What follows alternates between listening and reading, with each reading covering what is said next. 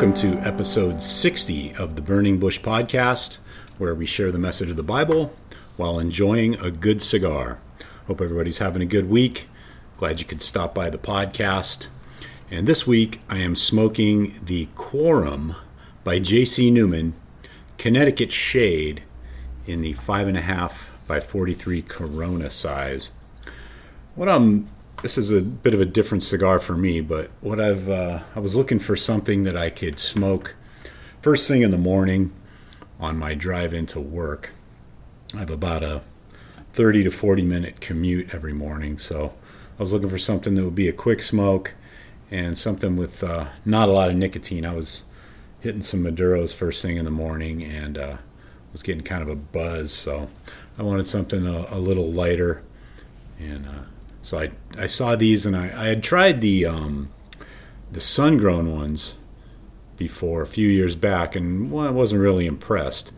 But I was like, well, let me give the Connecticut a try and see what those are like. And surprisingly, it's a really good cigar.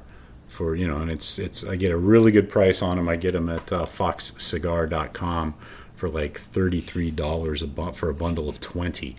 So really good deal, especially, like I said, just for a morning commute cigar that goes real quick. They're not wrapped real tight. They're kind of spongy, but, I'm not really paying attention to flavors and all that when I'm driving. So I just wanted something I could have for a quick smoke on the morning drive. So let me take you over to the J.C. Newman website and give you the rundown on these. In just a few short years, Quorum Nicaraguan handmades have become the #1 selling imported handmade bundle cigar in the world. J.C. Newman's dedication to quality has been materialized in these smooth, medium-bodied cigars, available at a price accessible to even the most discriminating of wallets. Quorum cigars are handmade in Nicaragua, a country known for rich soil, producing some of the world's hardiest, full-bodied tobacco. Available in 3 varieties, Classic, Shade, and Maduro, these cigars contain binders and wrappers that make each blend unique. And let's see, let me scroll down here. The wrapper is Ecuadorian Connecticut Shade, binder is Sumatra Sun-Grown, and filler is Nicaraguan. And they are made at the J.C. Newman Pensa factory.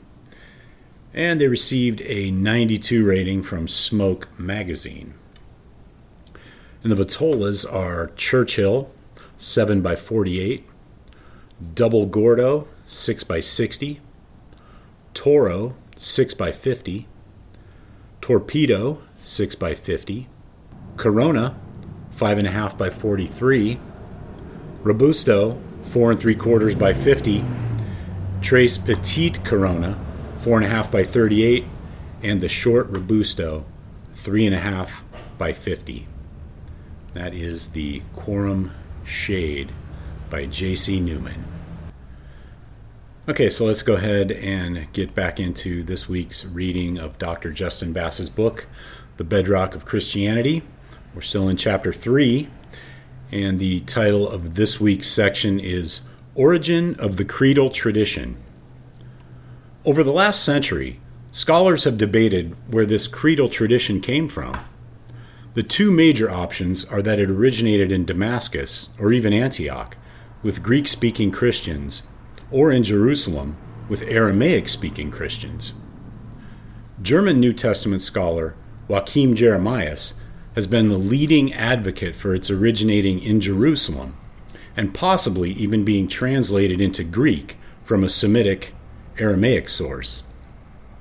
Others follow another German New Testament scholar, Hans Konzelmann, who vigorously argued against Jeremias' position, instead contending this creedal tradition originated with a Greek-speaking Jewish community in Damascus or even Antioch. Overall, this particular scholarly debate is not that important to our discussion. Whether this creedal tradition was originally composed in Jerusalem, Damascus, or Antioch, the ultimate source of the content of 1 Corinthians 15, 3-7 comes from Jerusalem. It was in Jerusalem that Paul met with Peter and James, and most likely other members of the 12, who are specifically mentioned in the creedal tradition. Paul himself declares at the end of his discussion of Jesus' death, burial, resurrection, and appearances, "Whether then it was I or they, so we preach, and so you believed." 1 Corinthians 15:11. The "they" here are the Jerusalem apostles, Peter, James, John, and others of the 12 Paul has just referenced. 1 Corinthians 15:5-7. Paul is making it crystal clear that he and all the Jerusalem apostles are preaching the same gospel, namely, the content of the creedal tradition in 1 Corinthians 15:3-7. This is a bedrock fact. Hengel agrees. This later forms the basis of Paul's gospel, and by his own report, 1 Corinthians 15:11, was the original Jerusalem confession that formed the bedrock for the proclamation of Cephas, the 12, James, and all the apostles. In sum, whether this particular creedal tradition Paul received was originally composed by Greek-speaking Christians in Damascus or Antioch, or in Aramaic by the apostles in Jerusalem, the testimonies concerning Jesus' death, burial, resurrection, and appearances ultimately came from some of the earliest followers of Jesus. And that'll end this week's reading of The Bedrock of Christianity by Dr. Justin Bass.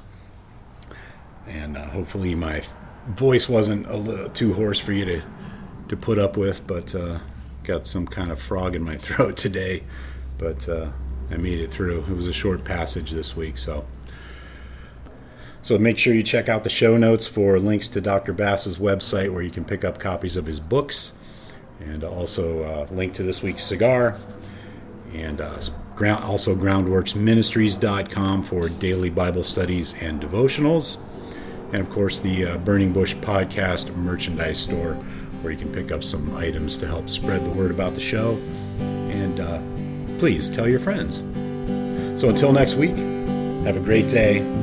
Have a great cigar.